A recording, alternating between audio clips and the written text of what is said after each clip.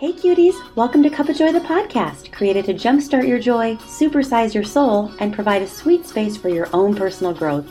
I'm your host, Heidi B., certified food and body coach, life coach, personal trainer, and owner of Joyfully Be, where I'm obsessed with helping people win the food and body battle and reclaim their joy. I'll share with you stories of people who have shifted their junk to joy and struggles into celebrations to live a life that they love.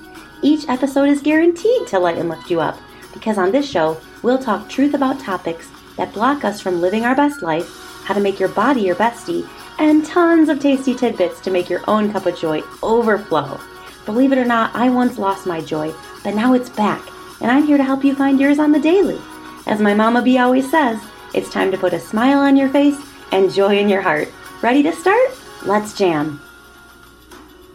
Hey everybody, welcome back to Cup of Joy, the podcast. I have a great guest for you today. Today I have Holly Taranto with me. Holly is a certified health coach who specializes in body image. She helps her clients build resilience to toxic beauty messages and nourish their bodies through powerful self-care. She uses an intuitive and spiritual approach to guiding her clients home to their bodies so that they can live a fulfilled life regardless of their external experience. Hey, Holly, how are you? Hi, Heidi. I'm super happy to be here. Thank you for having me. I'm really excited to be with you today. You guys, I just completed a 5-day challenge with Holly on her page, and it was absolutely incredible. So I'm so excited to just bring them all of your excellence, all of your expertise. I know you're going to share your own personal journey of moving beyond body shame and disordered eating into embodiment and living with a purpose through your body. So everybody needs to hear this story. It's so important. Yeah, it's such a common story. It's definitely like whenever I share my story, I think the biggest feedback that I get is like, me too.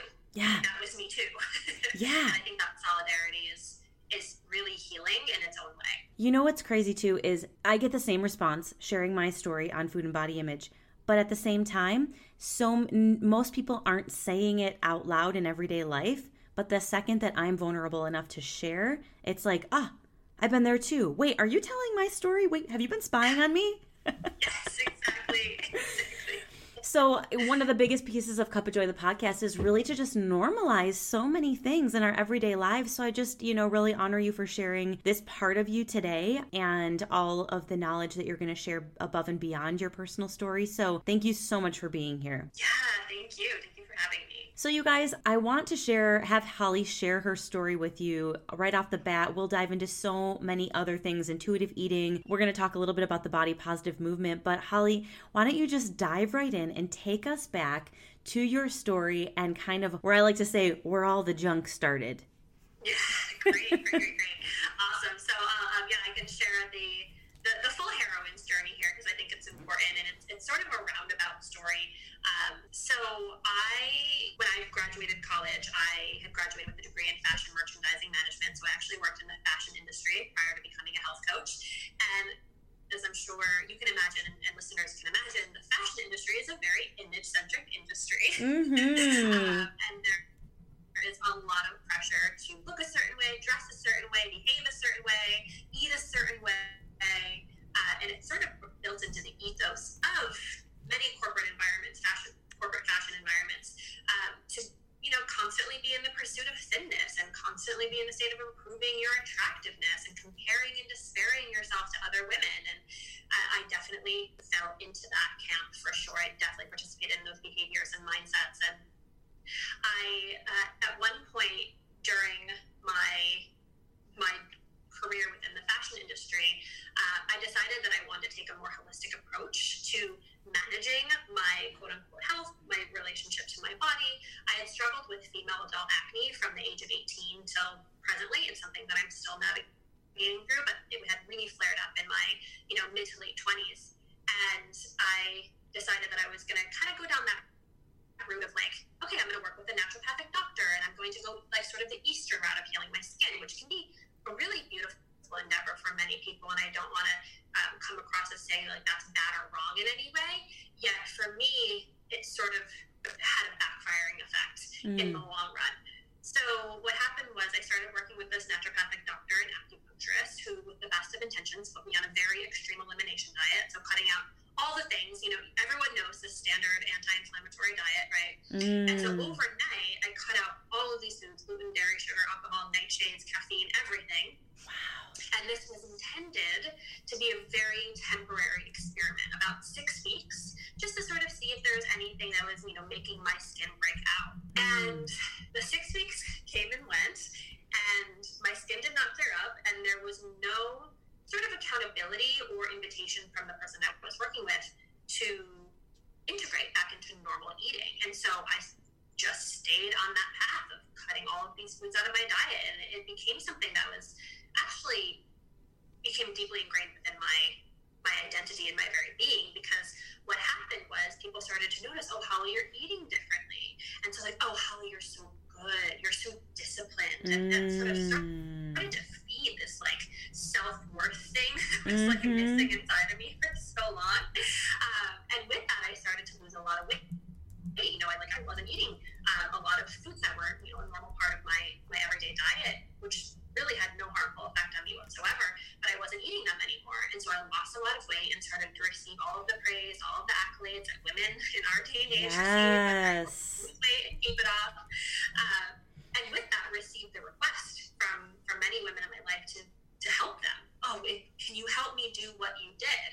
And so at that point, I think this is where many health coaches and healers specifically could probably resonate with this.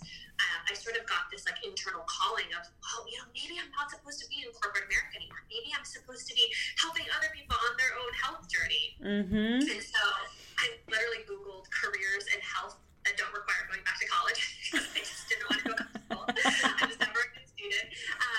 And I found health coaching, and I went on that journey to become certified as a health coach, and I built my practice off of that paradigm of helping people lose weight through cleanses and detoxes and elimination diets and like really pursuing weight loss from that perspective.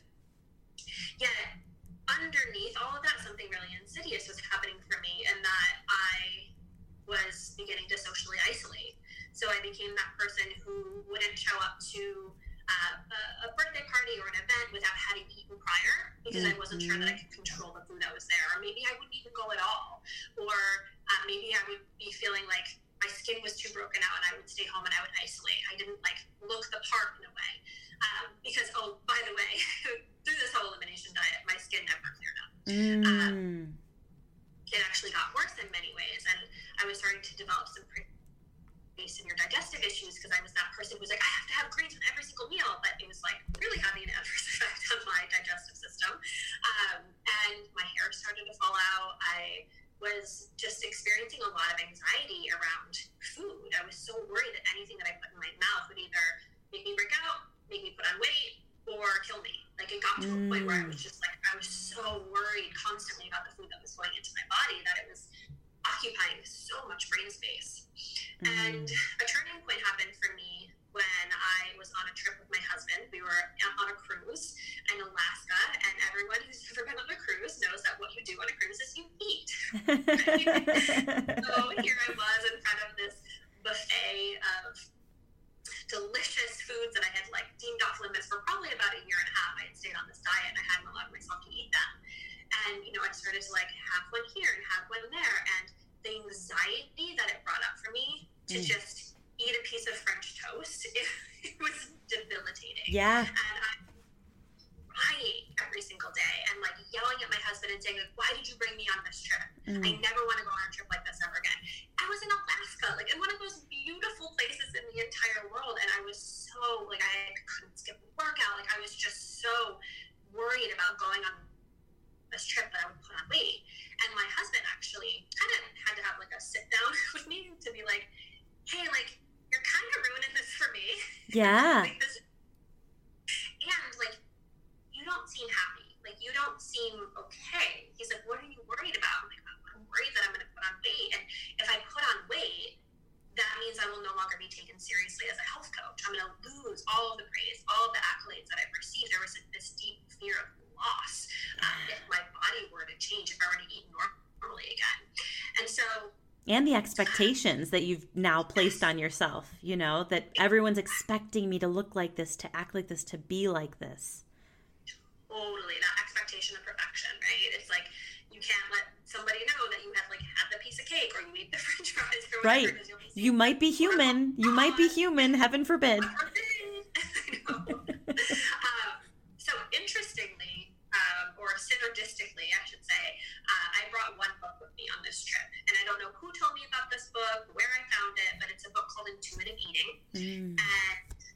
get into more about what intuitive eating as we continue to talk, but I saw myself so clearly in this book, the relationship with my food and my body that I created and was thus creating from my clients as well, which was really fraught with disorder, orthorexia, and this belief that weight and health are the same thing.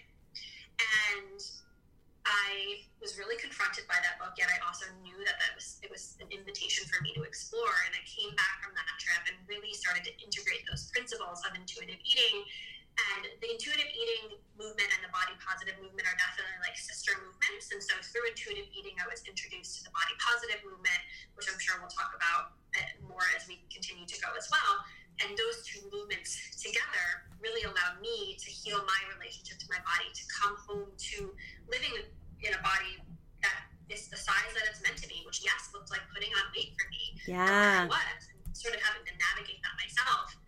And then completely switch the focus of my practice to really be focusing on helping women come home to their bodies, allowing their bodies to settle where they want to be, stop trying to constantly manipulate their bodies, and eat from a place of joy, satisfaction, pleasure, and nourishment. And yeah, that's where I am at today. Wow, I can totally resonate with so many of the messages that you just shared, so many of the pieces of your story that you just shared. You know, I too got validation and praise, not just from eating a certain way, but people would comment on that. But then people would also comment on my fitness. And so this is how I ended up becoming a personal trainer, because I got so many accolades for working out every day, for being the girl that push, doing all of my half marathons, really, really encouraging people to get into strength training, because it can be scary for women to get into strength training. And to be very clear, I still love strength training. But it looks much different to me now than it did then, and helping people feel better with their weight loss. For me, I thought, well, it was never really about, I thought it was like, once I help people lose the weight and feel strong in their bodies, then we'll get to the place of confidence and all of that will come up for them, and then they'll feel good. And this was before I learned how to become a food and body coach. Like you said, you learned the health coaching, intuitive eating, body positive movement, all these things that we now collectively know actually impact the root cause of why we're having these desires for ourselves, to live in a thinner frame, to be seen in a certain way, to receive love, connection, and all these other external things, right? To find that food and body freedom that we so desire. But I would socially isolate as well. It was like I did not trust myself around food. I didn't trust myself around other people with food. I didn't want to be seen as, I had gotten so far to the other end of the spectrum when I would just have one fry from somebody else's plate, not even the plate that I had. They'd be like, oh, you're eating a French fry? A single French fry, one. You know what I mean? Where it was like, oh, you're eating a French fry? Oh my gosh, I've never seen Heidi eat a French fry before. And it was so strange to me that it started to make me realize, like, what am I doing? Like, if I have a bite of cake at work, people's lives were like upside down. They just could not believe it. They were in shock. So I just wouldn't do it. I stopped going to the birthday parties at work. I stopped going to social outings with my husband. Same thing. Like, we stopped even eating together altogether, because just like you had on your Alaska cruise of like, why'd you even bring me on this? I wouldn't vocalize it, but I would be so resentful to the fact that he could make, quote unquote, I could too, right? He could make macaroni and cheese and all these other things that I really wanted, and I couldn't have those things, quote unquote, right? Because I had to have chicken, sweet potatoes, and broccoli for every single meal, and a certain amount, and weigh it all out. Or I had to have the smoothie that tastes like dirt because I couldn't add any like actual fruit to it, because heaven forbid I have whole fruit with natural sugar in it. You know, I know that that you're resonating with this, because you're shaking your head yes, and you're laughing, and like we laugh because we know it, because it's so unreal. It's like, I know there are women and men listening right now who are just like, they're describing exactly where I'm at right now. Yeah.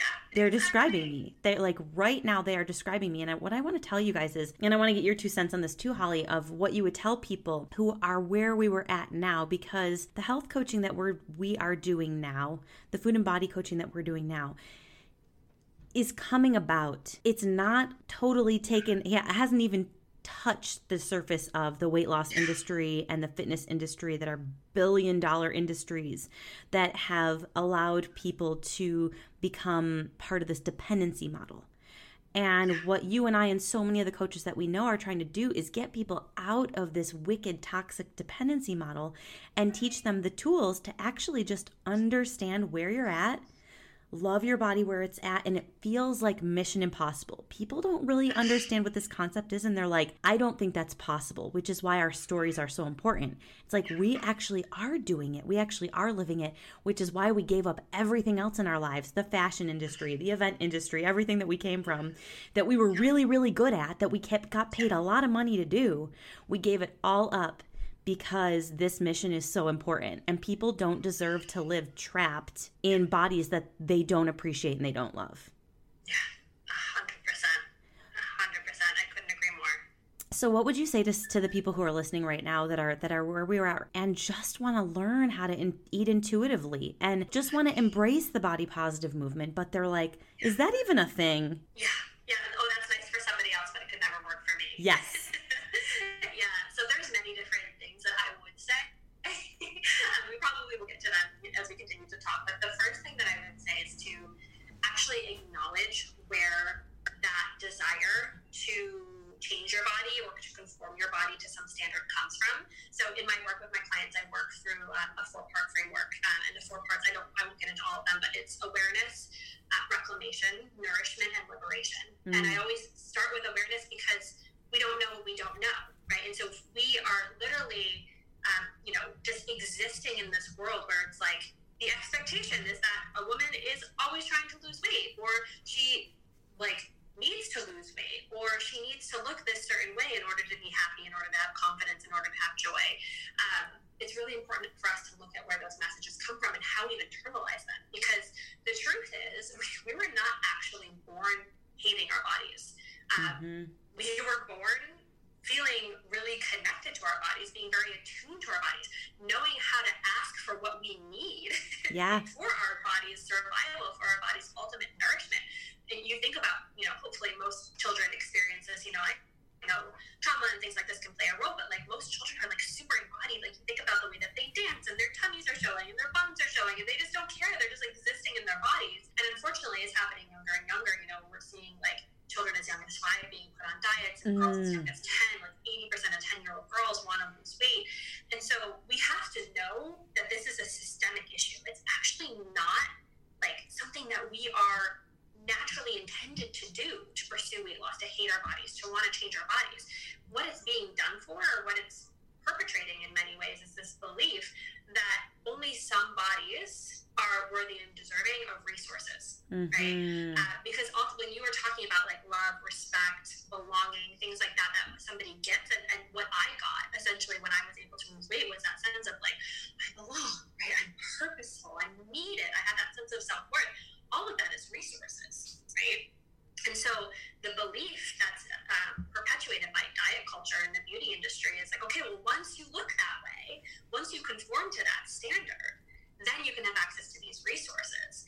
And when I looked at it from that perspective, oh my God, I'm actually withholding from myself resources that are inherently mine, right? Until I conform to that standard.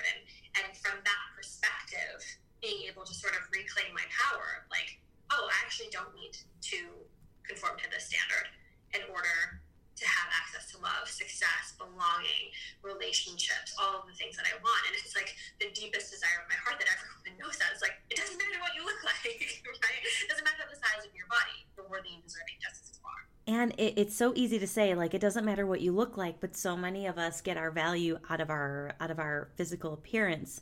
And it's our currency. Yeah, it's our currency. And it's okay to desire to live in a lighter frame as long as you're coming from a place of love and compassion for yourself and for your body. And the awareness piece is so huge. It's interesting that you brought up, when we're little, we kind of, the guard is down. We have no other thoughts. We have no other things going on. And so I actually went back when I was going through this transformation process myself, and I sought out pictures. I asked my parents, my mom and my dad, to each choose 3 photos of me that reminded them of me. And it was so cool cool to see the pictures of them. And most of them, I have this cute little tummy, this cute big tummy, and all these cute little rolls. And when we're little, we get praised for all of our cute little Buddha bellies and all these rolls, and we get pinched and squeezed in like the most loving, nurturing ways. And then we grow older and we look in the mirror and we pinch and squeeze those same areas with so much hatred and so much like, why are you there? So much resentment.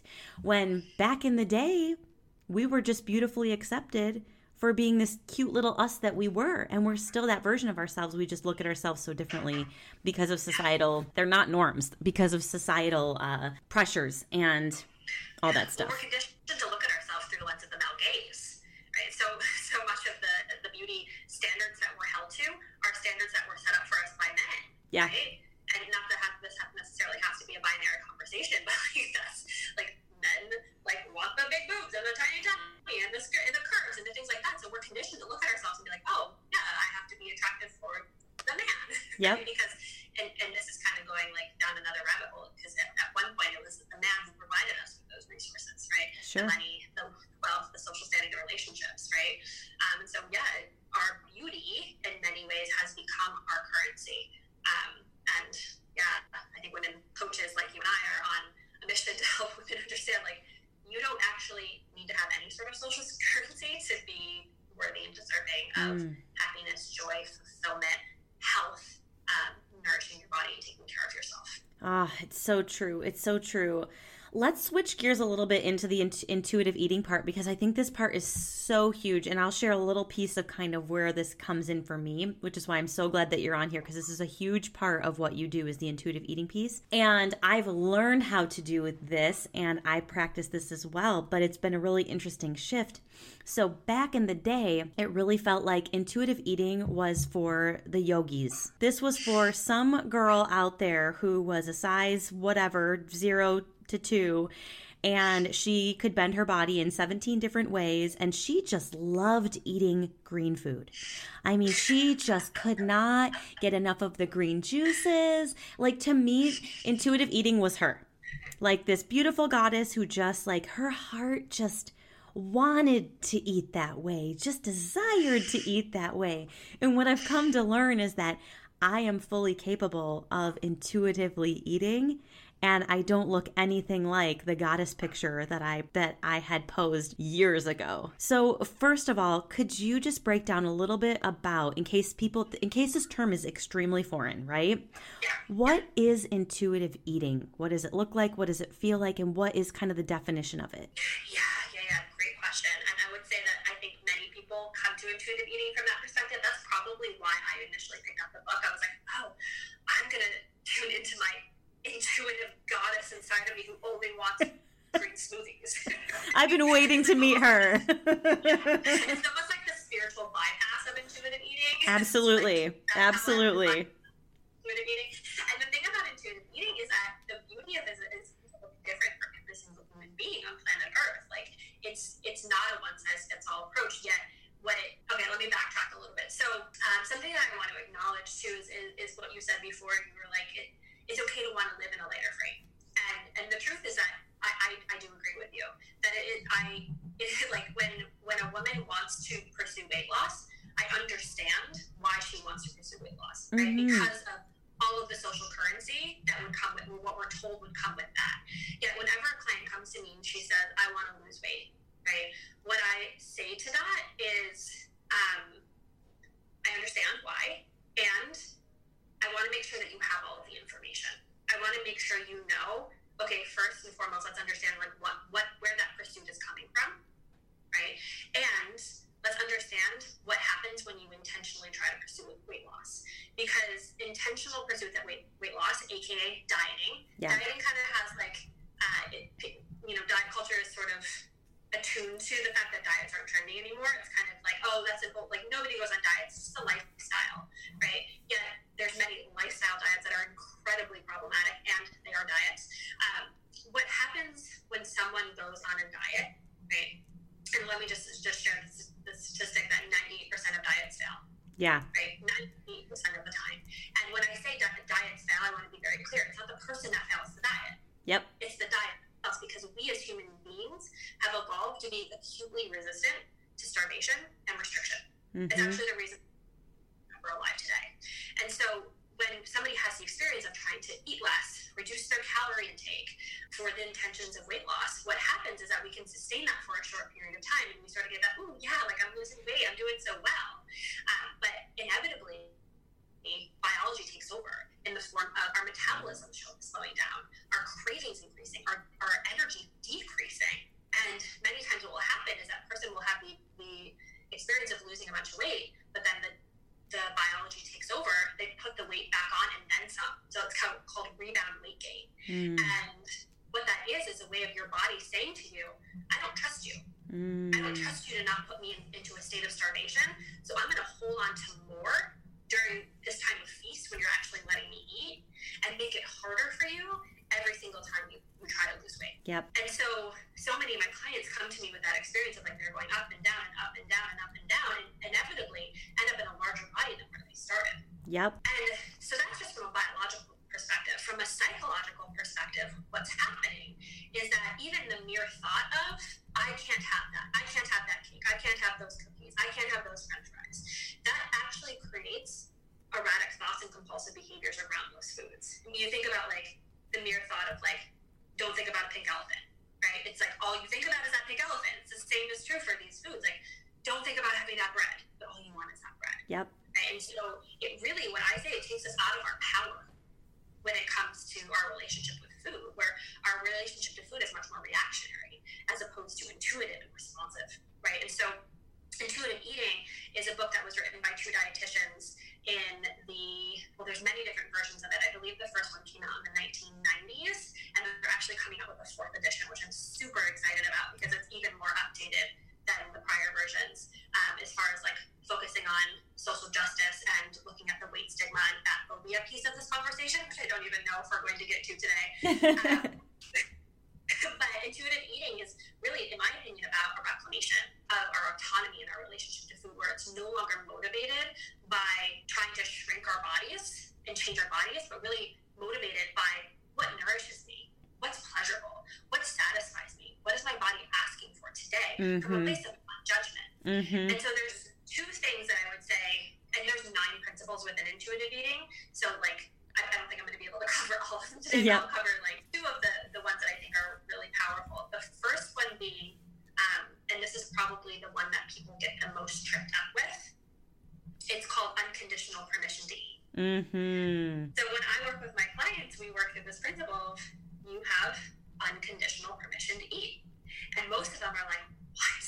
Yeah. That sounds wild. How could I give myself unconditional permission to eat? I can't trust myself. No way. I'm going to go off the deep end. I'm going to Dunkin' Donuts to get the whole box later. Yeah, it's the trust factor. Once you give yourself permission to do something, can I trust myself to live in this new state? Exactly. And the truth is that there is a pendulum swing that happens. So a lot of the times when my clients embark on this unconditional permission to eat, they'll jump in, feet first, like, okay, I'm ready to go, and they'll swing the pendulum. And that is a healthy and natural part of the process because you're still building trust between you and your body, right? And your body might start to say like, okay, well, we're going to get all the donuts we possibly can because we know she's going to put us back into a state of starvation, so let me get as many as I can. My clients have this experience all the time. And then eventually what will happen is the more you give yourself permission, the more you come at it from a place of non-judgment, okay? Like, I'm just building trust with my body, and inevitably the pendulum comes back into center. I don't even want to say balance because I do think that there can be some diet culture stuff within even that word balance, but it kind of comes back to center. And so really unconditional permission to eat, what it doesn't mean ignore your body. Yeah. It doesn't mean if you have a diagnosed medical condition or an allergy or you eat something and you feel like garbage after, right? That's how you're supposed to eat. But intuitive eating is about taking your power back. And unconditional permission to eat is about taking your power back, where you're almost like neutralizing foods. You're saying, okay, that food is neutral. Yes. Right? Yes. That peach holds the same emotional reaction as that piece of pizza. Yep. Which is wild to some people, where there's no longer this good, bad judgment around food. It's really stemming from a place of like, okay, like all of these foods are available to me within the context of like what my doctor says is appropriate. Please talk to your doctors, everyone. Yep. If you're listening to this, like if you have diabetes or heart disease or whatever it is,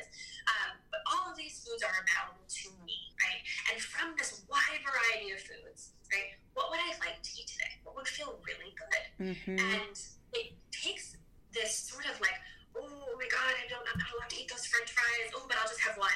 Oh, I'll have two, and then I'll have all of the French fries or all of the donuts or all of the Oreos, because I was in that state of like, okay, well, I'm only allowed to have one.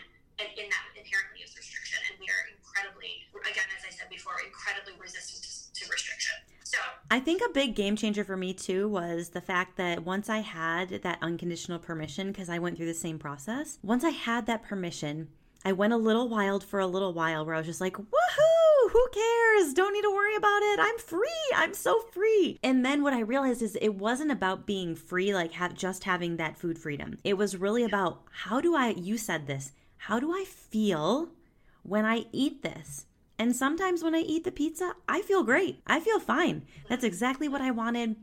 It's exactly what I was craving. That's exactly, what I wanted to have. And then sometimes I know that it's not going to feel great. I know that it's not going to make my body feel good. So what do these certain foods, how do they becoming very conscious of how these things impact my body? I know now, after kind of testing the waters and cruising through a little bit, even the amounts of different doses of things, even the amounts of, okay, when I get to this amount of French fries or this amount of oatmeal or whatever it is, or a peach even, when I get to this amount of that type of food, that is usually a good threshold for me. And I can really, it's about listening to what my body desires today and not just going like, well, my favorite food is this, I'm going to put it in. It's like, no, like what am I actually like needing right now? What's going to fuel the energy, the brain dose, maybe it is a happy food for the day, whatever it is, like what am I going to feel like after I consume this item? Yeah. And to know that all of that has a place too, like if you do have the experience of like eating a food that doesn't make you feel good, like I can tell you with certainty, like birthday cakes, like I don't feel great after eating a birthday cake. Do I eat them? Yeah. Like it comes from this place of curiosity. I'm like, oh, I just want to see what this one tastes like. Of course I'm going to eat it. But the beautiful thing is like there's not this downward shame spiral that happens afterwards. Oh, yes. Like, okay, I ate that cake, and now from a place of abundance, how can I honor and support my body? So it's like if I'm going to eat that birthday cake, I'm like, okay, I need to drink some water after, like balance my blood sugar. But it's not this like big deal that it used to be, where it's like, oh my God, I ate that cake, now I need to go to the gym, or now I need to starve myself. Like it's less reactionary, it's more responsive. And to know that like like it's not like we're not giving our power away to like this fear that something horrible is going to happen to us if we allow ourselves to eat and enjoy. And the beauty is that when we eat from a place of unconditional permission to eat, we end up getting a lot more variety into our everyday life, and that variety allows us to feel much more satisfied, allows us to feel much healthier, because we're not just like putting ourselves in these boxes of, okay, these are approved foods and these are not approved foods. Yeah. I kind of wanted to pick your brain, since we're kind of in this realm right now, is I've been getting different people reach out on meal prep and meal planning, because I used to be so meal prep oriented. And I want to get your take on this, because again, for me, it all comes back to intention of if you're a busy gal or guy and it's going to really help you to have a variety of things in your stash, all prepped and planned and washed and ready to go, so that you can be on your way and nourish your body the way that feels good, without restricting or without being on a diet. Go for it. But for me, it was like I was weighing every single piece of chicken, and I was eating like the same thing every single day for lunch, every single day for breakfast, every single day for dinner. It was boring. It was mundane. It was awful. And it was like, I see people going into these things trying to make meal prep fun, and God bless. But the thing is, like, let's just be careful if this is really a fun thing for you to do and for you to nourish your body, or if this is really just you putting out on social media that it's a fun way to trick your brain to be on a diet. So what are your thoughts around kind of that meal prep mentality? Yeah. I think you hit the nail on the head when you said the word intention. Yeah. Because what I want to be really mindful of too, I think a lot of things get misconstrued. Well, I should say my view of intuitive eating is not ignore your body or your health. I actually deeply value health. I know not everybody does, and that's not an expectation for you to value your health in order for you to be a worthy person. Yet for me and the clients that I work with and the people I tend to surround myself with, health is important to me. And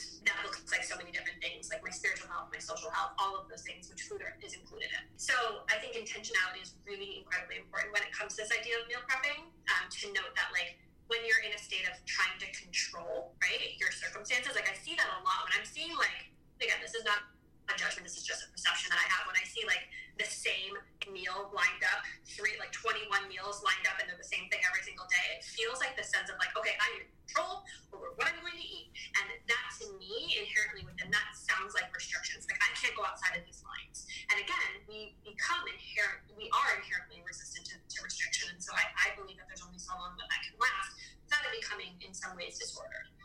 Yeah, the control part really comes back to me for the trust piece of whenever I feel like I need to control something, a schedule, an agenda, a conversation, all of that stuff, not just food and body, it comes back to a lack of trusting myself. It really does. Trusting that you can kind of just go roll with life, right? It's like, oh, if I forget my meal that day, like I remember that way when I was in the height of like my orthorexic tendencies around food, like if I forgot my meal, I'm like, oh no, what am I going to eat?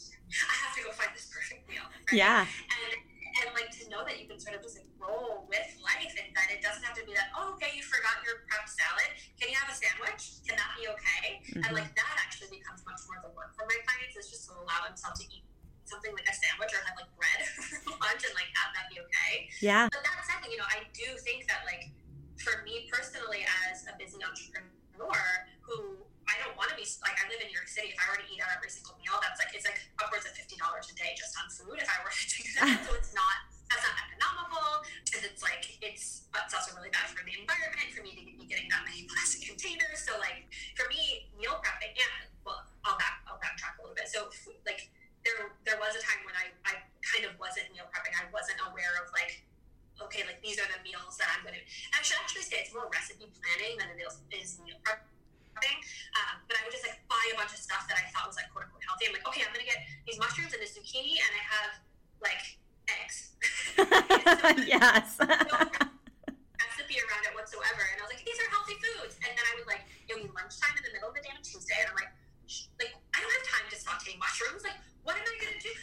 So I just end up eating like eggs. Yeah. And, like and then being starving, and then I would have these headaches and these bellies because I wasn't fully nourishing myself. And so what I realized is like, oh no, I actually do need to be planful. It's not disordered for me to be planful about my recipes. And so now on a Sunday, me and my husband, we sit down and we come up with 3 recipes that we want to make. Usually one is some sort of like batch meal that I'm doing in a slow cooker. Like yesterday we made pulled chicken tacos. Oh, they're so good. And then I'll do like, another sort of bowl thing, which is a bunch of different veggies and grains and proteins and rice and things that I can throw together really easily during the day that allows me to feel really nourished. It's super pleasurable. I always have sauces, like now I'm at a place where like I can cook with butter. Yeah. It's amazing. I can add salt, I can add spices, and that recipe planning and from that, like, doubling recipes so there's always like leftovers.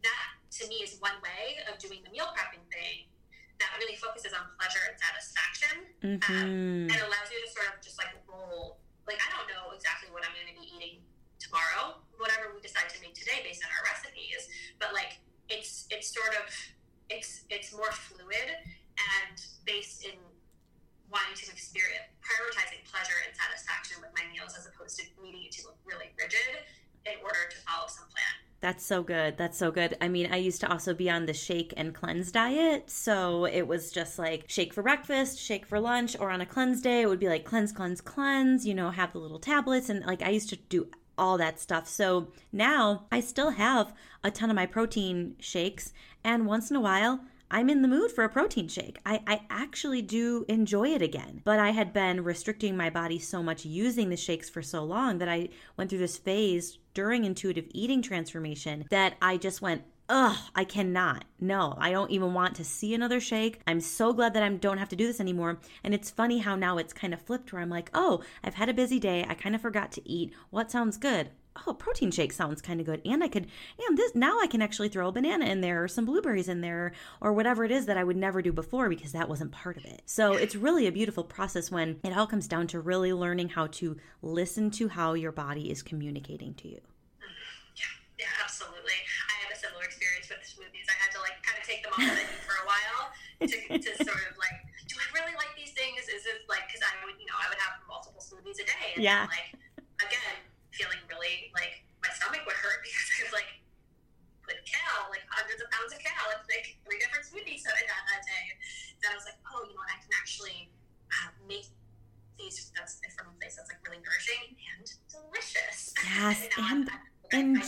it and enjoy what you're eating. And you can enjoy kale, and you can enjoy French fries, and you can enjoy shakes, and you can enjoy pickles. Like, I just like started reintroducing the weirdest things back into my diet that I said that I wasn't allowed to have for so long, that now I'm like, this is amazing. I can't remember, Holly, the last time that I actually binged on sugar since I've changed my relationship to food.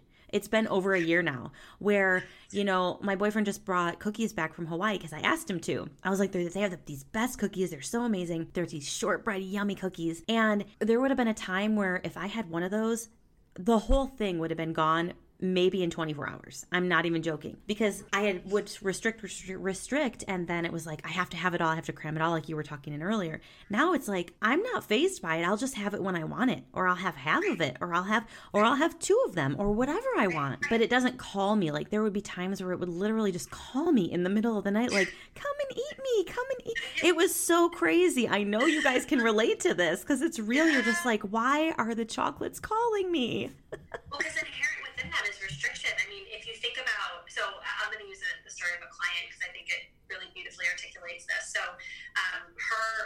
we would call them like quote unquote trigger foods. That's like what a lot of my clients will call those types of foods, like their trigger food. So hers was like Little Debbie's Cosmic Brownie. It's like that brownie candy sprinkles on top of it. And she told me, she's like, why am I doing this? Like, these make me feel terrible, but like, I'm eating so many of them in a day, or I'm eating a whole box a day. She's like, but it makes me feel terrible. I'm like, okay, well, tell me a little bit more about your relationship to these Cosmic Brownies. Like, we know that you think they're in the category of quote unquote bad food, right? Which is, again, inherent within that word bad is restriction. And I'm like, okay, so when do you buy them? And she's like, well, I buy them when my sons come into town, and her sons are away at college. So when they come home to visit her, that's when she buys Cosmic Brownies. And I'm like, okay, so you see inherent within that is restriction, right? You're only allowed to have these when your sons are around. And so there's this like finite amount of time when she's allowed to eat these brownies. As soon as they leave, they're off the menu. Yeah. And so of course she's going to get as much as she can in that moment, in that short frame of time before they leave, because her body is saying, okay, we're going to go into starvation mode with these cosmic brownies again. We better get them again.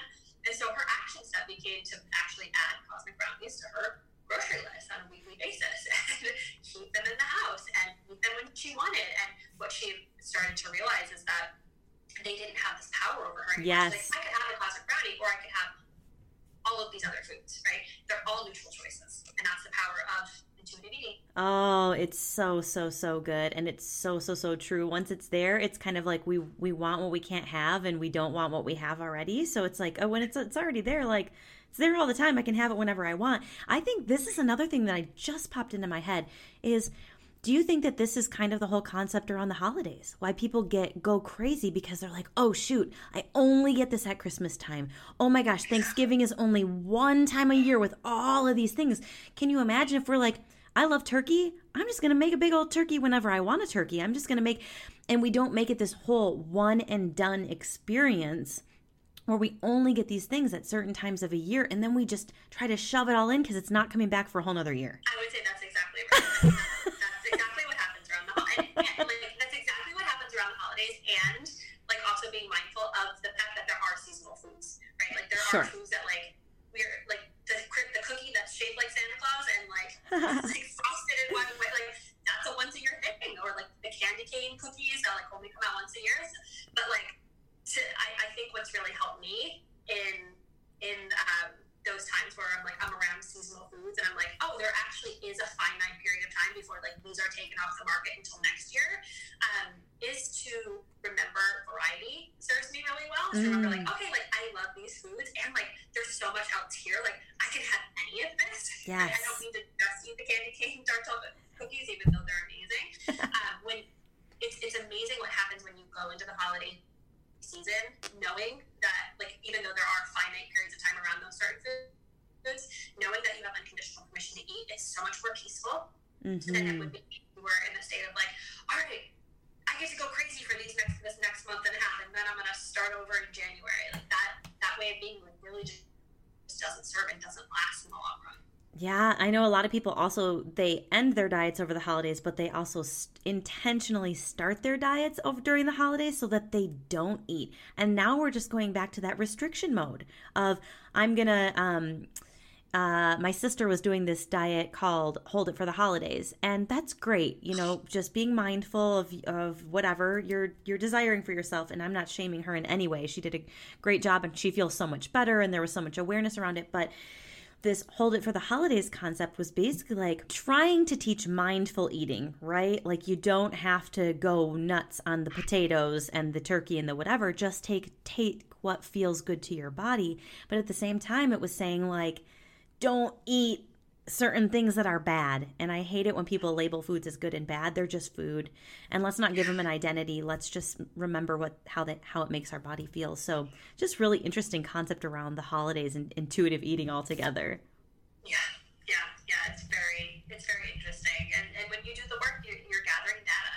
That's what I always say. Like it's the more that you can approach this from a place of curiosity and non-judgment, the more it's going to serve you to actually finding peace and feeling embodied when you sit down to eat, as opposed to feeling like you're in your head judging yourself like, oh my God, I feel so out of control. So good. Okay, well, we're going to wrap this up pretty soon here, but I do want to touch on the body positive movement because I know that there are people who feel a little torn on what this is, and are we just saying, you should give yourself mantras in the mirror and everything's all good and move on and don't worry about anything else. The body positive movement has a lot of pros and cons to it, so I really know that this is a big piece of where you come from. It's impacted you so much, and so I really want people to understand what the body positive movement is and how it's really impactful to where we're going with food and body. Yeah, and thank you for leading with, we'll just give ourselves affirmations and move on with it, because the body positive movement is definitely much more complex than yes. that. And I want to give credit to what the body positive movement actually is, because it definitely has become mainstream. The body positive movement started, I think it was in the 60s, by women of size and women of color who felt like we're at the receiving end of a lot of injustice as far as their specific bodies are concerned. A lot of stigma, a lot of shame, a lot of ostracizing from society. And so I want to be really mindful of this movement was built on the backs of those women who were advocating for themselves to be considered equal and to know that they are deserving of taking up space and that they're worthy and deserving regardless of their skin color, the size of their body, their abilities, whatever it is.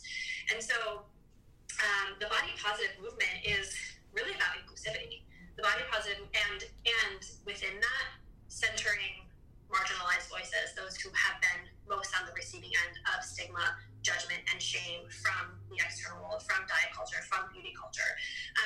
And so what it's saying in a nutshell is all bodies are worthy. Mm-hmm. All bodies regardless of skin color, all bodies regardless of size, all bodies regardless of ability, regardless of gender identification, regardless of sexual orientation, regardless of any external circumstances, are worthy. Yes.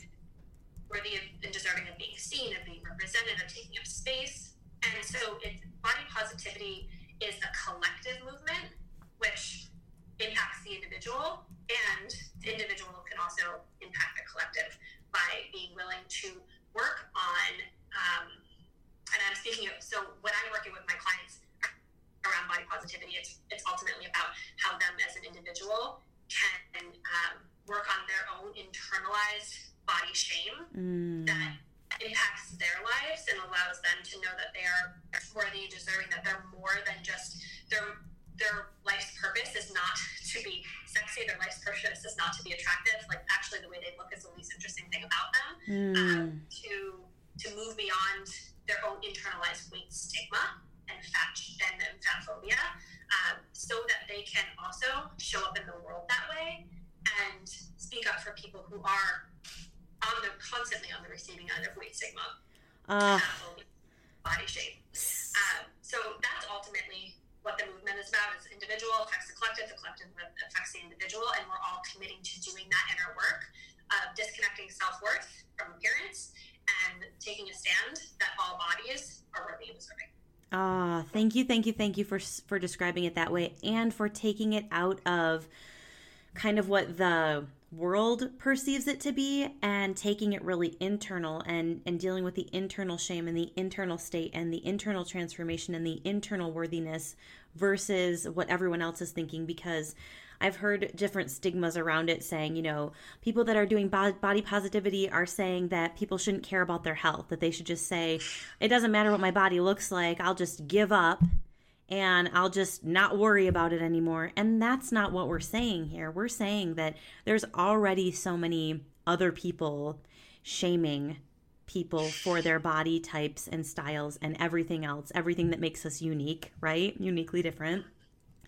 That it's taking it out of that frame and really taking ownership and taking our power back and reclaiming who we are and how we're going to show up in this world. So thank you for bringing that type of clarity around the body positive movement. It's not really for anyone else other than yourself, reclaiming your own self. And one thing that I just want to mention about that too, because I think it's really important for clarity's sake, is that that is probably one of the biggest critiques of the body positive movement is like, but people's health, and like I don't think that for some, like as I mentioned before, like health is not a prerequisite for worthiness either. Yes. And that belief is actually incredibly ableist, because no matter what, sometimes people are not going to always be able to get like control of their health. There's chronic conditions. Yep. And the thing that I really wanted to talk about was actually from a socioeconomic perspective.